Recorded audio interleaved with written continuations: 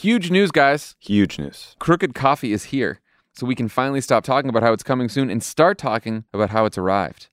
Our first blend, What a Morning, is available in delicious medium and dark roasts. I'm a dark roast guy. Medium I love for them me. both, but I think I just a huge fan of this dark roast. I want you all to know something, that we had so much coffee come to different people at Crooked so they could all test different kinds of coffee so they could pick out a really good one. They worked very hard to pick out a good People took one. it really seriously, too. There's a lot of comparisons, a lot of talking about coffee. We worked hard with coffee experts to make sure our beans are top shelf quality. The beans are top shelf. Don't give us any shitty beans over here. Top shelf beans. You got to get on a step stool to get these beans. And of course, we're Crooked Media. It was important that the coffee was ethically sourced. And, very importantly, we're donating a portion of the proceeds to the organization Register Her, which will help millions of women across the country vote. There are people out there that said that a media company couldn't launch its own coffee brand. Well, we're here to say we're going to prove you wrong. Bezos. Haters. Because we got coffee now. Go to crooked.com/coffee to get your Crooked coffee now.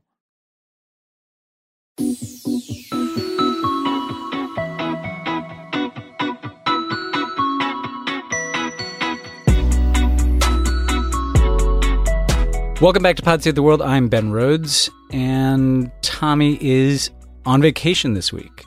So it's just me, but on this episode, I'm just going to go through some of the big developments that have taken place around the world the last few days, a lot in politics, in Israeli politics with the collapse of the government there, in the French elections and the Colombian elections, the latest out of Ukraine. And then you will hear my interview, which I taped during my recent trip to Europe with Leonid Volkov. And this is a pretty well-timed interview. Leonid Volkov is Alexei Navalny's chief of staff and has been for a bunch of years. And now essentially runs or helps run the Navalny political and media operation, which is largely in exile, based in Vilnius. What you'll hear is how the opposition, the Russian opposition, the Navalny operation, has managed to prepare for Navalny's imprisonment, how they've been taking direction from Navalny within prison and communicate with him, although, as you'll hear in a bit, that's rapidly changing as we speak.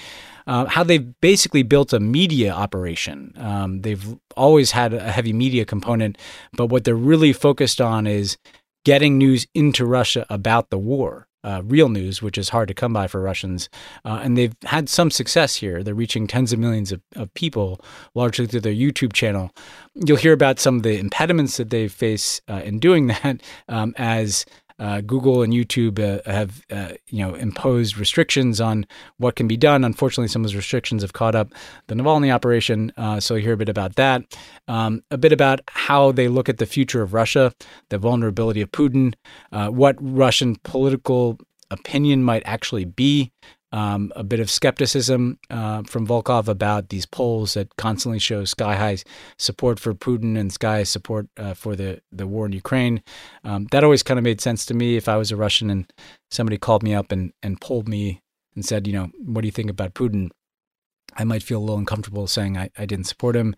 But this is a great window into Alexei Navalny, into the Russian opposition, an alternative Russian view on the war than we hear from the bombastic statements that come our way. So you'll definitely want to hear this interview. I was pretty fascinated by it, to sit down and talk to this guy and hear firsthand what they're trying to do. And it's essential. I mean, we talk about the war in Ukraine, and we obviously talk about the support for the Ukrainians. Ultimately, Russia is a country with 140 million people and a bunch of nuclear weapons. It's not going anywhere. And so the only way that we get to a better place ultimately, in addition to obviously supporting Ukraine in the immediate term, is for there to be some change in Russia in the longer term. And here you hear a voice that at least is fighting for, working for that change. Just a few more things before we get started here. Crooked Coffee is officially here. As you've heard Tommy talk about, it's delicious, so I have to say. The first blend, What a Morning, is available in both medium and dark roast. I'm a dark roast guy, but you can pick up the medium as well. They're both delicious. It's a specialty grade, ethically sourced, small batch roasted to perfection. Plus, Crooked is donating a portion of the proceeds to Register Her to help millions of women across the country vote. So go to crooked.com/coffee to get your Crooked coffee now. We also have exciting news about Mother Country Radicals. This is the new Crooked podcast. In this 10-episode series, host Zayed Ayers Dorn takes us back to the 70s when his parents and their young friends in the Weather Underground declared war on the United States government. I've listened to the beginning of this. This is an awesome podcast. You're not going to want to miss it. Amazing characters, an amazing history. Even if you know the history, you don't know the details as told by someone literally born on the inside. It looks at this kind of monumental time in our history. It uses archival footage, firsthand interviews from nearly every living member of the Weather Underground and the Black Liberation Army. So please check it out. Listen to the first 3 episodes of Mother Country Radicals right now, wherever you get your podcast. A couple more things, of course, I'll put in my own plug. Please pick up the paperback of After the Fall if you haven't read it already, haven't read it in a different form. You can also get the audiobook, which I narrate. It obviously covers all the stuff we've been talking about on this show, including the time I spent talking to Alexei Navalny before he was in prison. He's a key character in the book, so another reason to pick up After the Fall if you haven't. Also, yesterday was World Refugee Day. It's something to step back and think about. 100 million people around the world who've been forcibly displaced. That's a record for refugees. We haven't seen anything like this since after World War II. So please figure out how you can support refugees. There are all manner of organizations you can support. One thing I want to plug, if folks are just interested, there are 100 million refugees, and in that number that's so big, sometimes we lose the individual stories of people who are refugees. There's an incredible new project called sadaproject.org. That's sadproject.org. What they do on this website is they tell the individual, very specific, very wrenching, and very human stories of 6 refugees. So if you want to put a human face on that very big number, go to sadaproject.org. So we're just going to start with some political news from 3 very different countries where we've had 3 very dramatic developments over the course of the last several days, each of which I think speaks to trends we've talked about on Pod Save the World a lot. The first is in Israel, where we will have our 5th election in 3 years coming up. The Israeli Prime Minister Naftali Bennett, after weeks of some political dysfunction in the country as the very tenuous coalition that has governed Israel has been collapsing before our eyes, the Prime Minister Naftali Bennett announces that there will be another election later this year. And as a part of this move towards a new election, he announced that his coalition partner, Yair Lapid, is going to take over as Prime Minister on an interim basis until that election. Now, what does this mean? This means that we could be looking at the potential return of Prime Minister Bibi Netanyahu, the former prime minister, as the leader of a very right-wing, very nationalist coalition. We could have the emergence of Lapid, who's the more moderate member of this coalition, as someone who's not been able to quite get over the hump, take his crack at it. Or you could have Naftali Bennett, also a right-wing nationalist, although one who's broken from Netanyahu. He will make his run for it too, most likely. So this is, once again, a very uncertain moment in Israeli politics, where the kind of deadlock that has been the norm in Israeli politics for the last few years will once again be handed over to Israeli voters to see which way they want to go. Interesting timing in a couple of ways. One is because Joe Biden is scheduled to go to Israel in a few weeks as a part of the trip that will also take him to see non-friend of the pod, Mohammed bin Salman, in Saudi Arabia. So anytime an American president visits Israel, it's obviously a big deal. Visiting Israel in this kind of strange political circumstance, I think, makes the visit even more complicated. There have been reports that the U.S. government has asked Israelis to not undertake particularly provocative actions, whether it relates to settlements, whether it relates to the Palestinians. But when you're in a time of political dysfunction in Israel, without a very strong government, you never quite know what's going to happen on the ground. And so I think the context for that visit gets that much more complicated as we look for a resolution, hopefully through the next election, to this Israeli political crisis that does not lead to the return of Netanyahu. But that, unfortunately, cannot be ruled out. And so, like many other countries, Israel's political circumstances remain very fragile and very much in question. Now, getting to places that have had elections in the last few days. The first was in France, where we've talked a lot about the parliamentary elections, and we're going to follow the presidential election. Now, just to rewind the tape here, Emmanuel Macron, the pretty much centrist president of France, was reelected pretty comfortably over Marine Le Pen, the far-right leader. However, these elections did not go the way that Macron wanted them to go. He did not win the kind of absolute outright majority that he had in his first term and that he would need to govern kind of with ease. He will be able to get a majority cobbled together with some other centrist parties, but he faces a much bigger left-wing bloc that performed pretty well in the election. But he also faces a much bigger far-right bloc than we've ever seen before. Marine Le Pen and her party did better in this parliamentary election than they've ever done before. And so you're going to have something of a polarized legislature in France. You're going to have a president in Emmanuel Macron who's going to have to cut deals to get his domestic agenda through and to sustain support for his foreign policy.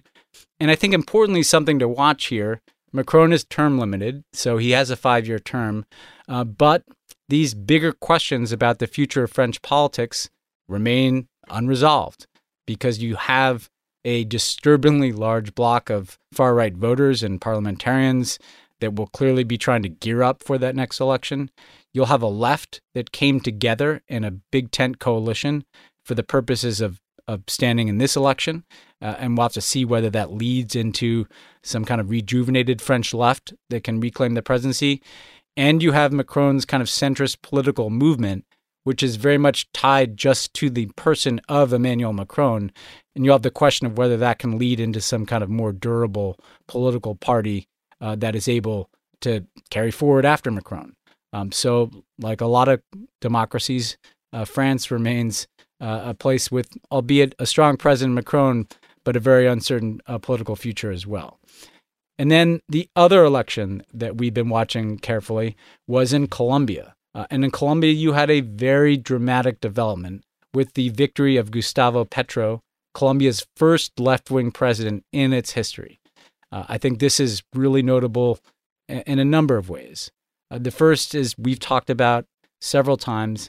This continues a very substantial trend of left-wing leaders getting elected in Latin American democracies. We've seen it in Mexico. We've seen it in Peru. We've seen it in Argentina. We've seen it in Chile. Now we see it in Colombia, which has usually been the kind of strongest right-of-center country in the region. This is also a country in Colombia that has a very long-standing relationship with the United States, received billions of dollars over the last decade or more from the United States to fight drug cartels, to try to eradicate drugs, to continue the fight against the FARC, which was a left-wing guerrilla movement that turned into a political movement that reached a settlement with the government in the Obama years.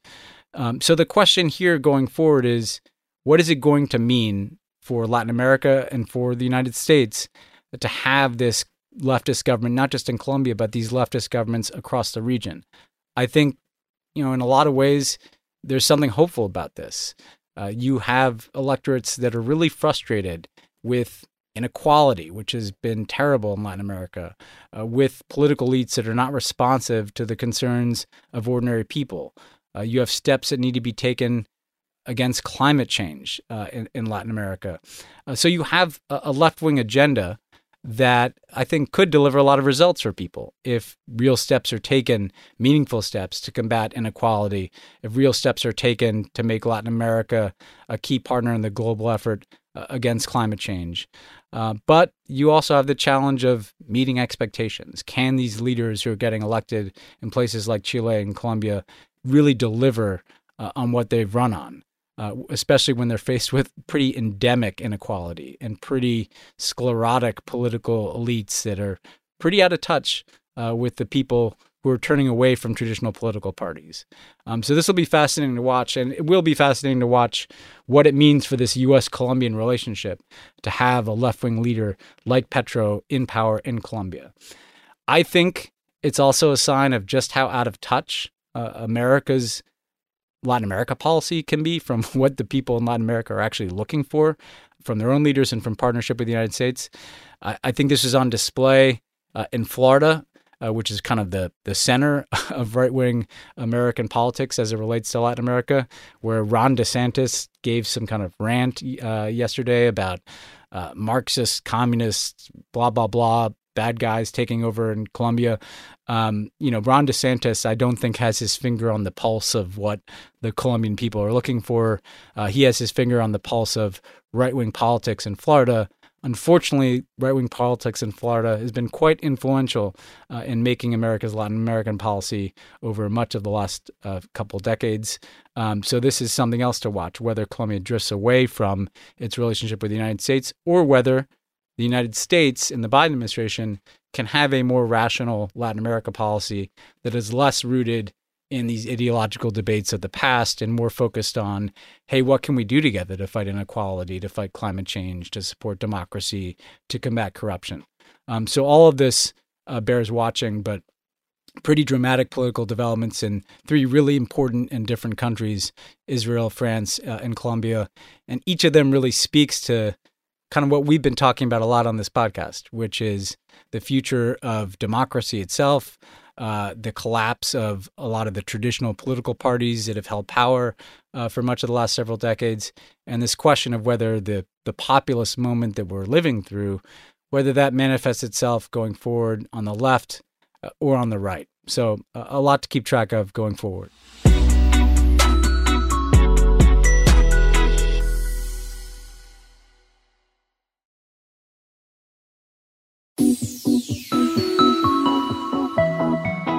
Now, in Ukraine, several updates on Ukraine before we get to our interview with Alexei Navalny's chief of staff.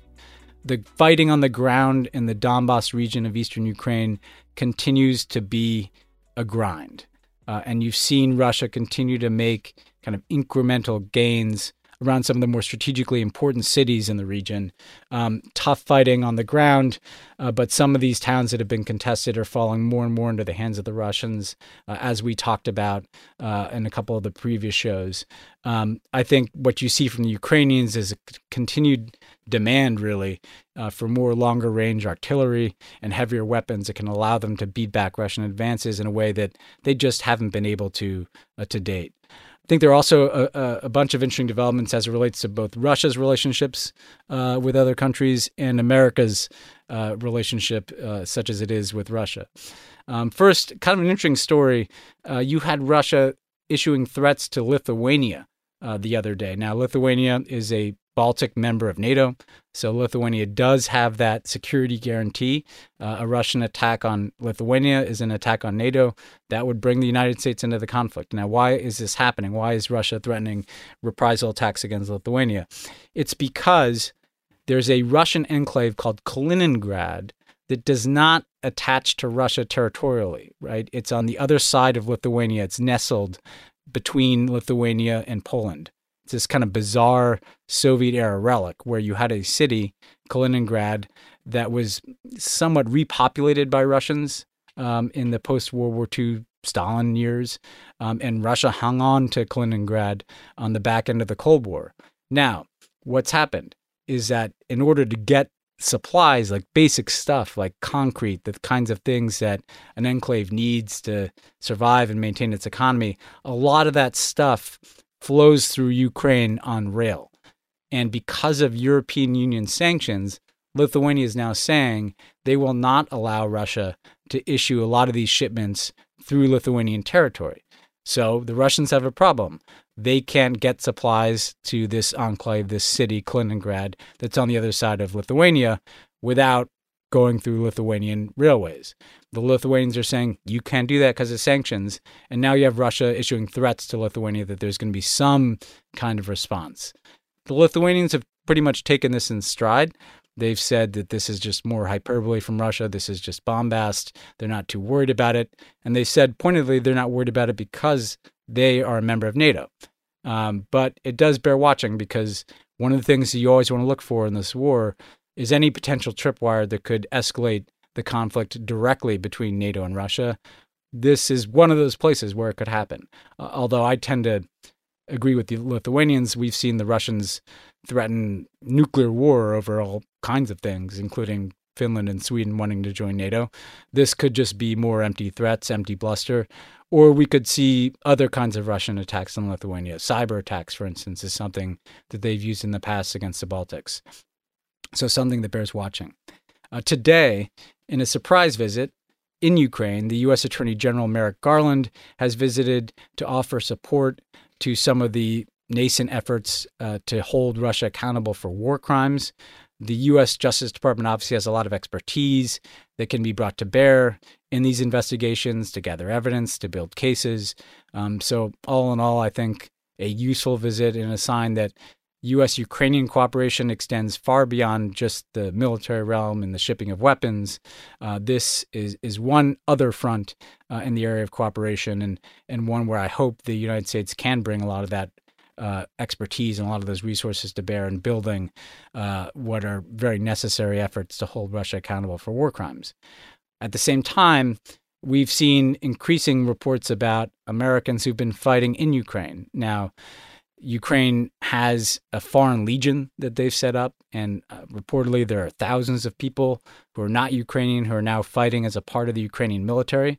And the U.S. State Department on Tuesday confirmed the death of an American citizen in Ukraine, and his obituary said that he died fighting in the war in May.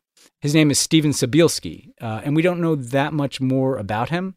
But we do know that it's the first confirmed death by the U.S. government of an American fighting in Ukraine. This guy was 52 years old and presumably was fighting as a part of that effort of foreigners going to Ukraine. We also have 2 Americans who had been captured and who are in Russian custody and don't seem to be offered the same kinds of protections that combatants would normally be offered in a war. The Kremlin's spokesman went out earlier this week and said that the 2 Americans who've been captured there will be, quote, held responsible for the crimes they have committed. And this suggests that the Kremlin might try to prosecute them as terrorists or as war criminals, and that would deliver them a much, much harsher sentence than if they're just being held essentially as prisoners of war. And we saw this happen earlier this month when a couple of Britons and a Moroccan who had been fighting with the Ukrainian armed services were actually sentenced to death in Russian-occupied territories. It remains to be seen what happens to these foreigners. But again, I think something to watch here is you have a lot of foreigners going to Ukraine to fight. They obviously bring expertise and experience if they've been serving in the American military and the British military. The Ukrainians see this as both a sign of international support, but also pretty practical support in that they're getting experienced soldiers on the ground. However, it's going to set up potentially more and more of these types of circumstances where you could have American casualties, British casualties, other national casualties inside of Ukraine, or you could have more of these kind of standoff trials where the Russians use the threat of really harsh sentences, life sentences, death sentences, to try to leverage or pressure or increase the cost for nations like the United States that are providing support for Ukraine. So this is something we have to watch. And I think the baseline point is that people who are fighting in this war should be treated as combatants. And that means that they should have all the protections of the Geneva Conventions, the kinds of protections that suggest that you hold prisoners of war, you hold them in appropriate conditions. You certainly don't sentence them in sham trials in the way that the Russians are doing. So once again, the Russians are kind of throwing out the playbook, and that's going to increase the danger to these individuals and obviously the despair potentially for their families, but also could become yet another source of geopolitical tension. One other area that bears watching, there are definitely signs that Russian oil that has gone off the European market and the American market, because the U.S. has an oil embargo on Russia and Europe is weaning itself off Russian oil. There are definitely signs that China and India are making up some of the losses that Russia has suffered from sanctions. China's imports of Russian oil rose 28% in May from the previous month. That's a record high. And that means that Russia has actually overtaken Saudi Arabia as the largest supplier of oil to China. And this is one of the scenarios that we were watching when sanctions were announced. Was China going to essentially sit this out, buy the same amount of Russian oil that they always did, or might they try to step in? And one way they could help Russia out, certainly economically and in financing their war machine, is by buying more oil, maybe buying it at a discount rate. Initial signs are that China is doing that, and that some of these other Asian countries like India that rely somewhat on Russian oil are similarly ticking up their purchases of Russian energy. So this is something that raises questions for the United States. One question is, will we not just apply diplomatic pressure on countries like China, but will we start to sanction people that we believe are seeking to skirt the sanctions that have been put in place on Russia? And this is going to be a big challenge going forward. And one of the things that we've talked about to tie all this together is that as the fighting becomes this grind in eastern Ukraine, as it stretches out week after week, month after month, as inflation continues to be a huge political challenge inside of the United States and inside of Europe, will the sanctions regime start to break down? Will the Russians start to find workarounds? Will they start to exploit some of those political vulnerabilities around inflation in the West? A lot of those scenarios seem to be taking shape here. And so even though Ukrainians have been able to fight off the worst of the Russian invasion around Kyiv, they've not necessarily been able to push back the Russian offensive in the east. They certainly haven't been able to go on offense and take back significant amounts of territory from Russia. And there's now these other fronts in the war. There's a global food crisis. There's the holes potentially in the sanctions regime, and there's the political vulnerabilities in maintaining that sanctions regime because of inflation. So I think thus far the Biden administration has been quite firm and demonstrated a lot of resolve, not just in imposing sanctions, but in holding NATO together and holding this sanctions regime together. As we enter this new phase, that's going to get more difficult, and it's probably going to require a sustained argument. And you don't hear much about Ukraine in the news, certainly to the same extent that you did a few months ago.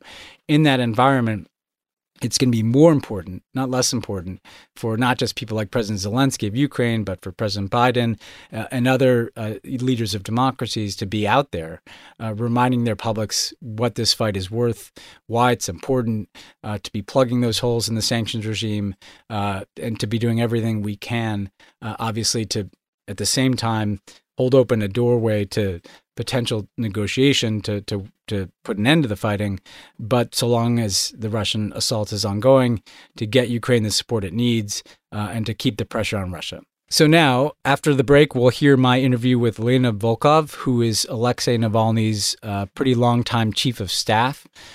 An interesting note, I taped this interview with Leonid in Copenhagen about a week ago.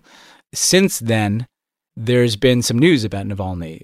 He kind of went off the grid after we got accustomed to hearing from him, largely through social media. And you hear in the interview from Leonid how Navalny was able to tweet and post Instagram messages and essentially offer direction to his political organization from prison. Well, that circumstance is no longer available to them. And you hear Leonid, by the way, in the interview talk about how they expect that. And they anticipated that Navalny was going to be moved to a much more isolated and severe penal colony in Russia. That has happened since this interview. And so Navalny kind of went off the grid for a couple of days. Then it became known that he was moved to this more severe penal colony. You heard from people in the Navalny operation express their concerns here. We heard from Navalny's family saying, quote, "This is one of the most dangerous and famous high-security prisons in Russia, known for torturing and murdering the inmates. It is, of course, very concerning because he is one-on-one with the same people and the same government that tried to kill him in 2020.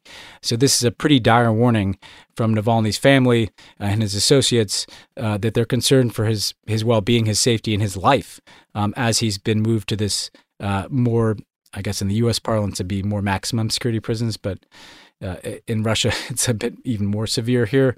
And at a minimum, one of the outcomes of this transfer is that he's not going to be able to have the same degree of communication with his lawyers, with his political operation, and with the outside world that he's had to date. So yet another sign of Putin slamming the door on any voices of opposition from within Russia. Yet another challenge to Alexei Navalny, who's shown great courage. What you'll hear from Leonid, though, is that there is still a pretty substantial organization that Navalny's built that is active, that is based in Vilnius in Lithuania. Another reason why Lithuania might be in Russia's crosshairs, and that is trying to carry on the work that Navalny set in motion, even if we may not be able to hear from Navalny in the same way that we have to date. So stick around for the interview. It's really, really fascinating.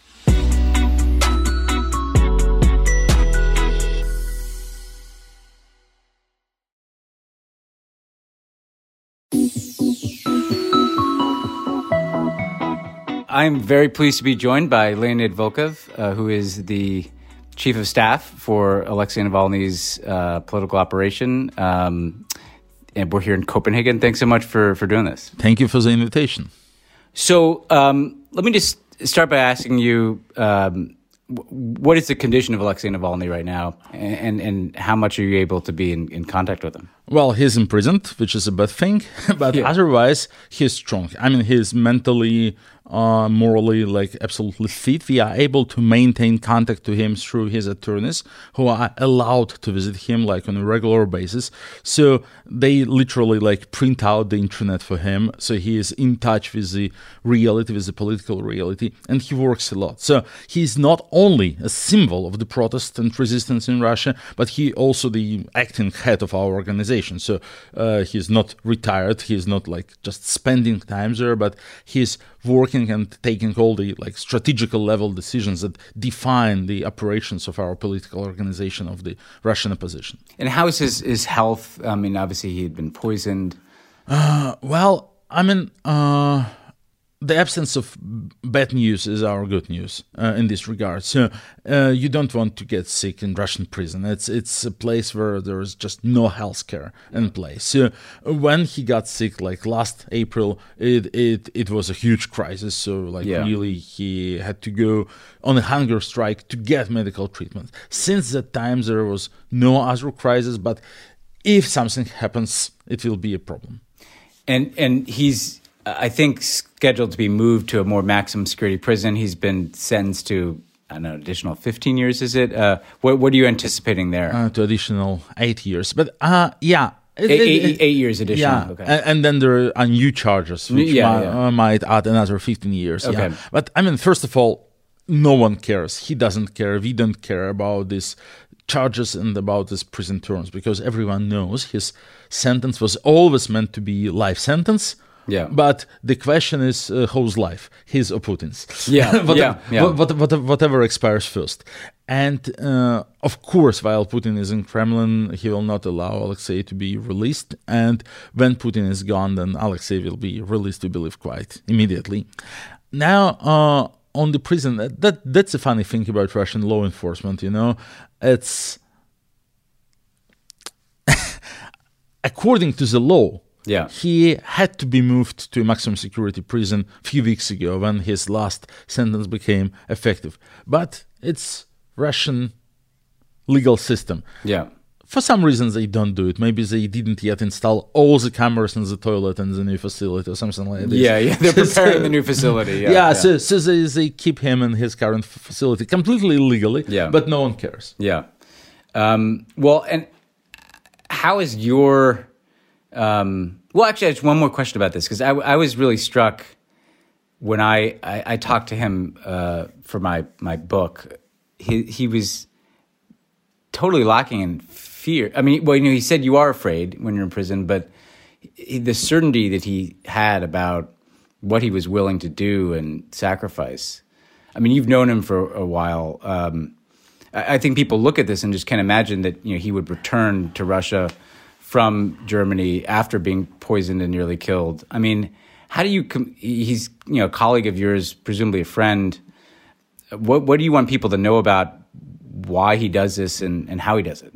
We work together since 11 years, and we are close friends. But it is a question of perspective, actually. Like every time I'm doing an interview, journalists would ask me, like, why did he return? Yeah. And I will say, I mean, why do you ask this question? Yeah. Like, how did he decide to return? There was never a decision point. There was never a situation when we were, like, I don't know, sitting at a round table and Yeah. discussing, like, pros and contras. Yeah. Even since he was in a coma, we knew he will return, like, quite immediately, because he belongs there, because he is a Russian political leader, because he didn't do anything wrong. He's Yeah. like a free man, and because of all the sacrifices he's already taken. That's actually the point. So Yeah. And his family supports him. Yeah, he took enormous risks during like previous 12 years, like three trials in court, multiple arrests, like hundreds of days in detention, like a chemical acid attack against him in 2017 when he narrowly lost sight on his right eye, and then and the assassination attempt, everything, just to like stay abroad, to become like a political exile, would kind of make all the sacrifice of the past kind of like almost obsolete. And it was like clear for him and for everyone around him. So we never had this discussion on whether he had to return. Of course he had to, and he has full support of his family and of the team. And of course we discussed a lot, like how the roles will be distributed, how we should work when he's imprisoned, like how the organization will operate and so on. And I'm pretty sure he is satisfied with how everything works. He's there in prison, but he's clearly the leader of Russian opposition.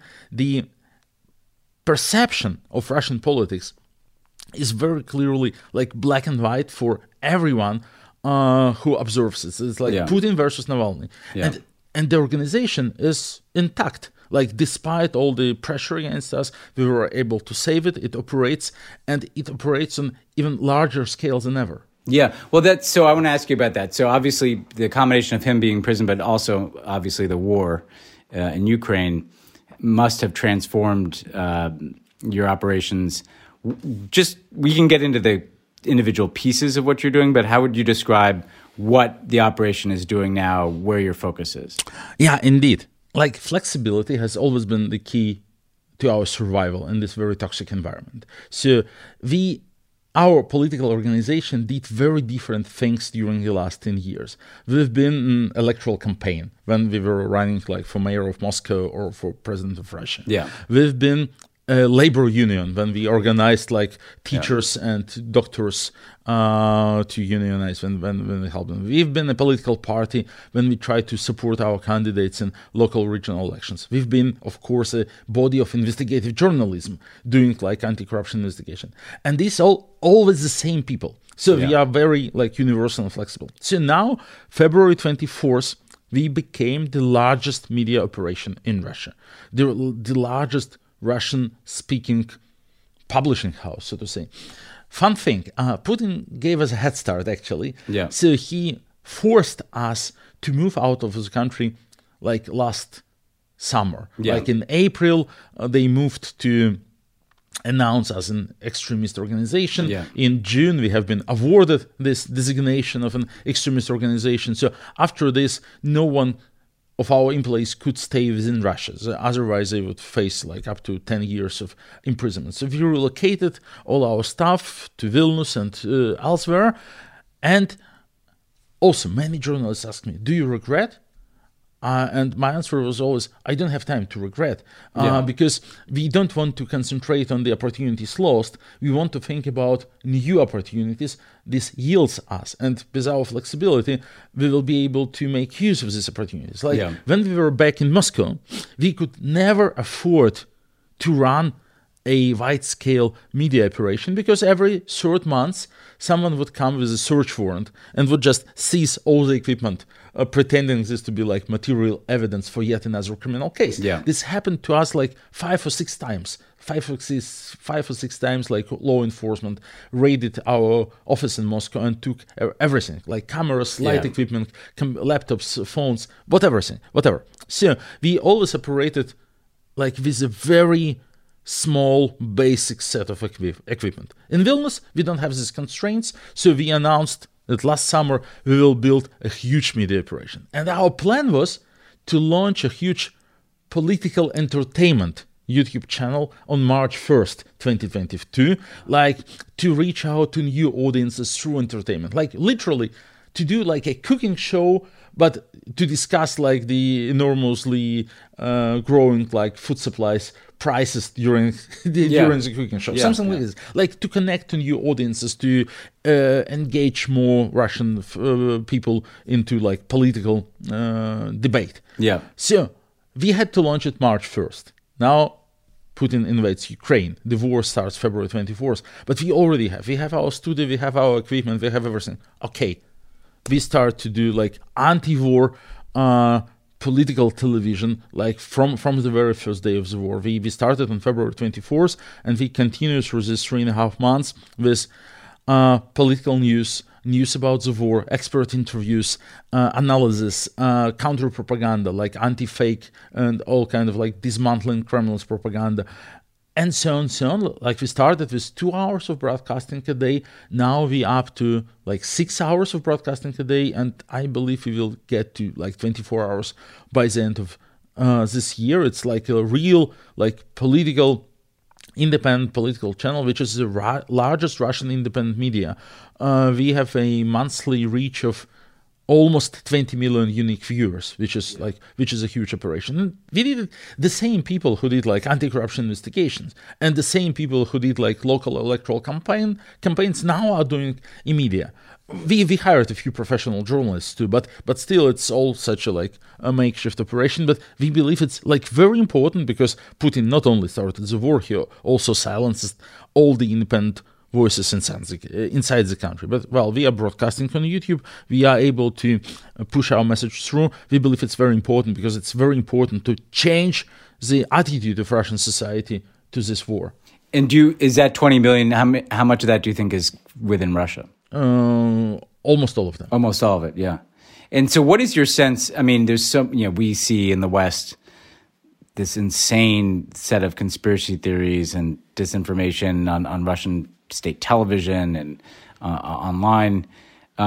We hear reports of, 70, 80% of Russians support this war, or you hear anecdotes of people in Ukraine calling their family in Russia and the people telling them, oh, we're there to fight the Nazis. Or what's your sense of Russian opinion? Because clearly, not everybody agrees with the Putin line. Not everybody necessarily agrees with your line either. How do you have any grip on how Russians are thinking? Well, Russian public opinion is, of course, something that it's now very challenging to measure. Yeah. So people just don't talk to the pollsters. So we have our in-house polling department within the Anti-Corruption Foundation. Since the Moscow mayoral election in 2013, we are always running the polls of our own because it's really important for our political operation to be aware of what's actually going on. And one fact that I can disclose that the response rate for the telephone interviews, for the surveys that we were routinely conducting, was about 20% before the war, and it dropped to below 7% after the inception of the war. So people just don't talk to the polls. Is that fear? Is that that's fear? They feel fear. They feel stress. They don't want to confront the reality. They don't want to tell the truth and so on. So I dismiss those claims that 85% of Russians support the war. We don't see any public support. They tried, for instance, to introduce this letter Z as a symbol of the support of the war. It appears only on police cars and governmental institutions. People don't put it themselves on their cars or phone covers or whatever. So it didn't take off. People don't like this symbolic. And also, if we consider for opinion leaders, despite all the repression and the risks, much more singers, artists, scientists raised their voice against the war rather than supported the war. And also, if we ask questions indirectly, if we run our polling in a more sophisticated way, then we are able to get closer to the truth. The last poll we did, we asked a question. Imagine like oil prices are up. They are. Yeah. And there is additional income in Russian budget. So how would you spend it? Like now, we don't ask them to spend their money. Like in Ukraine, there is a 1.5% income tax for the support of the army since 2014. Yeah. For 8 years, Ukrainians are paying like additional 1.5% of their income for their army. And actually, we see the outcome. Ukrainian army of 2022 is so much different of Ukrainian army of 2014. Yeah. So if you would ask Russian people if they want to spend like 1.5% of their income, everyone would say no. But we ask this question, there is additional income in the budget. How would you like to spend it? Now, we have Russian citizens who are aware of the war, and propaganda is telling them every day, we are not only fighting those Ukrainian Nazis, we are fighting the NATO. We have enormous enemies. This is a third world war. The Russian culture is under pressure. They are going to destroy everything dear to every Russian. Those like those NATO American-led gays and lesbians are going to destroy our unique Russian civilization. So this is what propaganda is telling them 24/7. So what's your guess? How many of Russian compatriots wanted to increase military spending under this circumstances? I'd guess like 40%. 6.8. 6.8. Less than 7%. Yeah. Wow. And it says a lot. Yeah. It says a lot. Yeah. So so you can't ask the question, do you support the war or not? Yeah. Because the person who's being asked knows perfectly that the wrong answer must yield 15 years in prison. Yeah. But if you really like try to ask the question in a different way, the outcome is not that positive. It's different, for Putin. yeah. There is a core of hardline Putin supporters. Yeah. There are people who think Putin is not doing enough. So we have to like just drop a nuclear bomb on Kyiv. Like they are less than 10% by all measurements. The majority of people, the vast majority, unfortunately, are representing this political swamp. Yeah. People who don't follow politics, who don't follow the news, they are shocked by what is happening. They feel fear, and they kind of like use the cliches suggested by propaganda as their self-protection. Yeah. A regular person can't say to themselves, "That's my fault. That's my guilt. Yeah. That this happened because I didn't ever participate in an election, because I didn't ever follow politics, because I decided not to participate in political life. So I have my income, my vacations in Turkey, and my mortgage. So and let Putin handle everything. Yeah. Now this is my fault that Russia has become like a full-scale fascist state. Yeah. A regular person can't say it to themselves. It requires quite a level of reflection. Yeah. So not to get insane, like to protect their integrity. Yeah. They borrow these propaganda cliches. We had to do it, otherwise they would attack first. Yeah. We have to do it like to protect our culture from those Nazis and so on. But these cliches, this is not a bulletproof vest. Yeah. This is like a crunch and creme brulee. Yeah. So it's just a very basic protection, just not to think too much about what's actually happening. If we talk to them, if we just try to knock through this crust, we are able to change their opinion. So how do you make people in that environment, especially when Putin's dominated so much of Russian politics for 20 years, how do you make them believe that things can change? You know? Well, first of all, even the most hardline Putin supporters have to admit he's probably not eternal. Yeah. Well, there's way. It will end at some point. Well, probably some of them believe he is not. Yeah. He invests enormously in longevity. Yeah. As you know, his elder daughter, she's an endocrinologist. Yeah. And he has spent like billions on her institute where she effectively tries to develop a longevity pill. Yeah. But hopefully she will not be She will, successful. And Putinism is a very personal story. It's a real autocracy. Yeah. It's a real autocracy. It can't be inherited.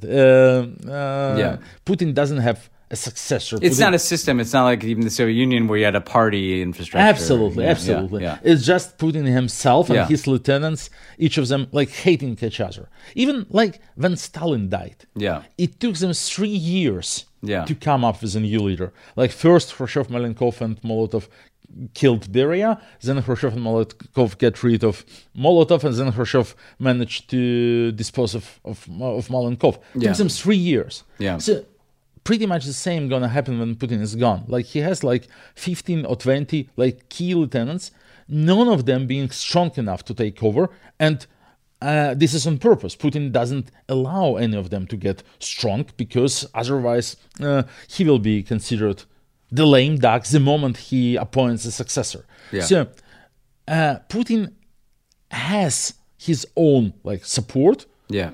legitimacy, approval rating, popularity, but none of his lieutenants has. Yeah. And that's how the system works. They need him Yeah. because only he can serve as a superior arbiter to resolve their conflicts and so on, because he has a mandate from the people. He used to have Yeah. a mandate from the people. When he is gone, the names of majority of his key people are not known to general public. Yeah. And none of them has any significant resource. So there will be an enormous fight of each other against each other, Yeah. which will present a perfect window of opportunities for us. Yeah. And we have invested 10 years into building horizontal structures, grassroots movements, training activists, and so Yeah. on. We know we have millions of supporters inside the country, and we had an experience of running protest rallies in 180 cities simultaneously. When there will be a window of opportunities, we will make the best possible use of it. Looking from the outside, I'm going to take a different category. So we'll start with tech because you're in media, and you're a lot of your platforms you mentioned involve YouTube. A lot of the American tech companies, have kind of been pulling out of Russia. There's this difficult balance for tech companies. One is there's this movement for everybody to leave Russia, right? We're going to get rid of McDonald's and everything. But then again, the only way that people can get actual information about the war in Russia is if they can go on a tech platform like YouTube and see it. What do you think American tech companies can do to support people getting that information while not wanting to be a vehicle for Putin's propaganda? Well, first of all, they have to talk to us. They have to talk not only to us, to all independent media, to civil society. They have to understand better. So their previous strategy of just following legal compliance and putting legal compliance ahead of human rights has clearly failed. Yeah. It is not a possible approach anymore. They have to think how to protect their users in countries like Russia or China, Turkey, or Iran. They have to think about what's best to protect human rights, freedom of speech and so on.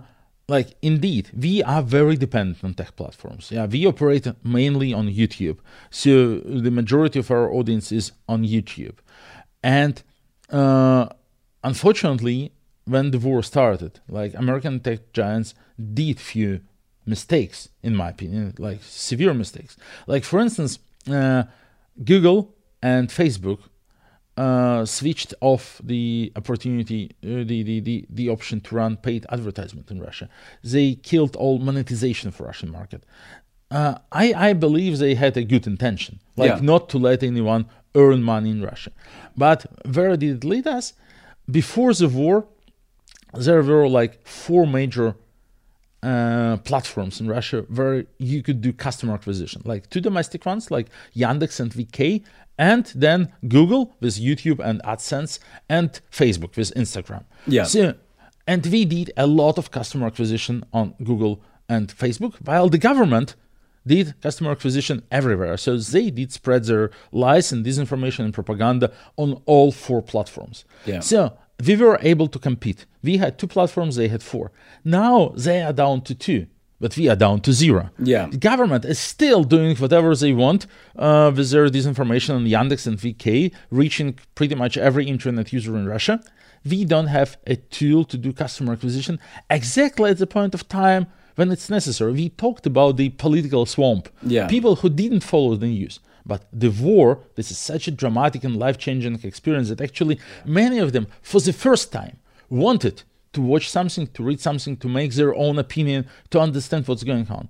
This was the perfect moment of time where we could catch them, where we could engage them, start talking to them.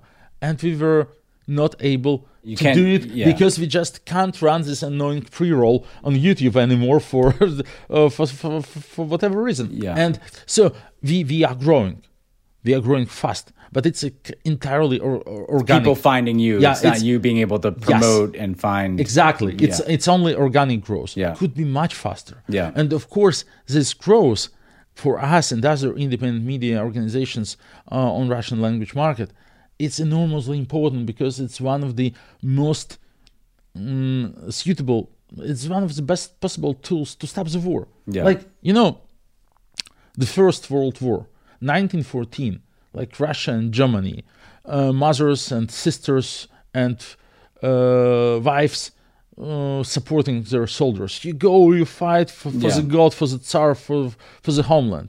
1918, the same letters from home are go back home. It's not your war. You don't belong there. You don't want to. Yeah. Both on Russian and German sides, and they just stopped fighting effectively. Army is part of society. The morale of the army depends on morale of the society, depends on attitude dramatically. So working with the public mood in Russia, we could affect the ability of Russian military to perform any kind of operations. It's enormously important, and we were stripped of this opportunity by Google and Facebook in a clear case of collateral damage. Yeah, well, that hopefully that can evolve over time. And then what about sanctions policy has been a key way that the U.S. has tried to stop the capacity to maintain the war. What is your assessment of U.S. and Western sanctions, and is there more you think that could be effective? Well, first of all, it's good they're finally there. We have been advocating for sanctions over assassination of Alexei Navalny, over other crimes of Russian government for a long time. And, well, if sanctions would have been adopted preemptively, this actually could have prevented the war, I believe. You think so? Yeah, I think so. Because one of the reasons Putin decided to invade, he miscalculated in many regards. He miscalculated attitude of Ukrainian people, strength of Ukrainian army, but also of Western response. Because of the history of past 8 years, he was sure there will be no response. Yeah. And actually, preemptive sanctions could have actually warned him. But, well, okay, the war has started. The West has responded strongly, but this has to be continued. There is one very easy test. Are sanctions enough or not? The war has stopped? No, then sanctions were not enough. Yeah. I'll teach you how to do it. Yeah. Well, that is a good measure. So, I mean, our next idea is this huge sanction list of 6,000 people, like the second tier people that we identified in the Anti-Corruption Foundation. These are like upper level management of Putin's system, like deputy ministers, deputy governors, key members of propaganda outlets, board members of state-owned companies, and so on. Like people who endorsed the war, who made it possible, like real war enablers. Yeah. The most important fact about them is their average age is 45. This is the next generation. Putin's inner circle, they are Putin's age, and they have like nothing to lose, nowhere to run. Yeah. Their hands are covered in blood. They know they were criminals, and that's it. But to make the country run, to make the military run, to make the propaganda operate, they employ a huge layer of like next generation, hungry, agile managers. Yeah.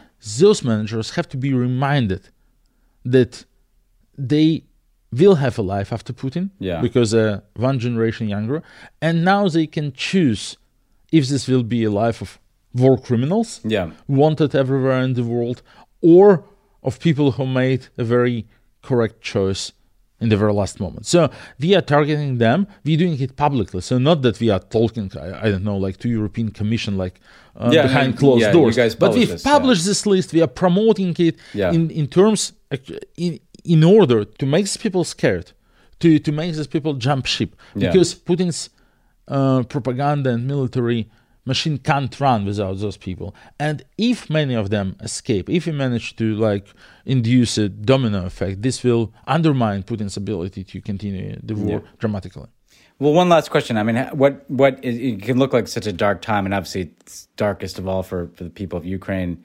But what sustains you? You clearly have a lot of energy. Do you have a hope, or is it just a kind of sense of obligation? Like, what motivates you? Well, first of all, optimism is a job requirement. Yeah. And you can't otherwise survive in Russian opposition. It doesn't work the other way. But of course, there is a lot of support from family and friends. Yeah, there is a lot of integrity. We know we're doing the right thing. We are on the right side of the history. What we're doing is like morally, politically, historically, culturally right. We know that Russia belongs to Europe, that Russia deserves to be a decent European country, that Russian people deserve better. I live in Lithuania now, which shares the same history, which has been part of the communist empire for over 40 years. The houses look the same. The people look the same. The buses, the everything. Like Vilnius looks pretty much the same as almost every Russian city of comparable size. The same people and working a functioning democracy, competitive, fair elections, free press, parliament, and so on and so on. It works. I know it works. Like for the same people. It's the most like Russophobic idea that it can't work in the world, that it can't work in Russia. Of course it can. And also, the other thing is that Lithuania doesn't have oil and gas. Yet, the average salary is just twice higher than, almost 2.5 times higher than in Russia. Like, because they don't have this enormous corruption burden, because they don't have Putin and his oligarchs and so on. Russians just deserve much better. And I clearly see how it's possible. And of course, the fact that we are also like one generation younger than Putin makes us sure that at the end of the day, we will prevail. Well, look, I really appreciate this chance to talk to you. People should watch the extraordinary documentary Navalny, which we've talked about on this podcast before. How else can people kind of follow your work? Follow us on social media. Go to our website. We now finally doing also an English language website. It's acf.international, so Anti-Corruption Foundation. We have, by the way, our sanction list published there. We have a donate button there. We run on crowdfunding. And we see actually that some donations now arrive from our like English-speaking audience. So we have a Russian-speaking version of our website and the English version of the website. So we know how many people click the donate button on which version. And we see that now, after the documentary, apparently, there is a lot of support from people who don't speak Russian but still want to support our work. That's okay. We publish there our news and new initiatives. And of course, you can subscribe to mine or Alexei Navalny's social media, where we also cover what's going on in the country. Thank you for this enormous opportunity to be on your podcast. Great. It was great talking to you.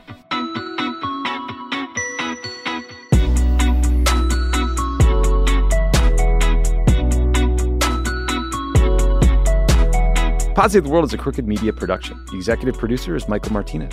Our producer is Haley Muse. It's mixed and edited by Andrew Chadwick.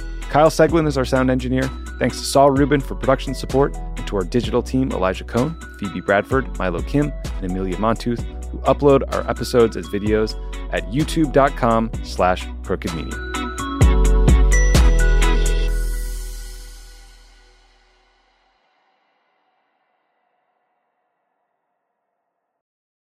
In order to support our show, we need the help of some great advertisers. We want to make sure that those advertisers are ones you'll actually want to hear about.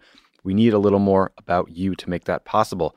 So if you're willing, please go to podsurvey.com/podsavetheworld and take a quick anonymous survey that will help us get to know you better. That way we can bring on advertisers that you won't want to skip. Once you've completed the quick survey, you could enter for a chance to win a $100 Amazon gift card. Terms and conditions apply. Again, that's podsurvey.com/podsavetheworld. Thank you for your help.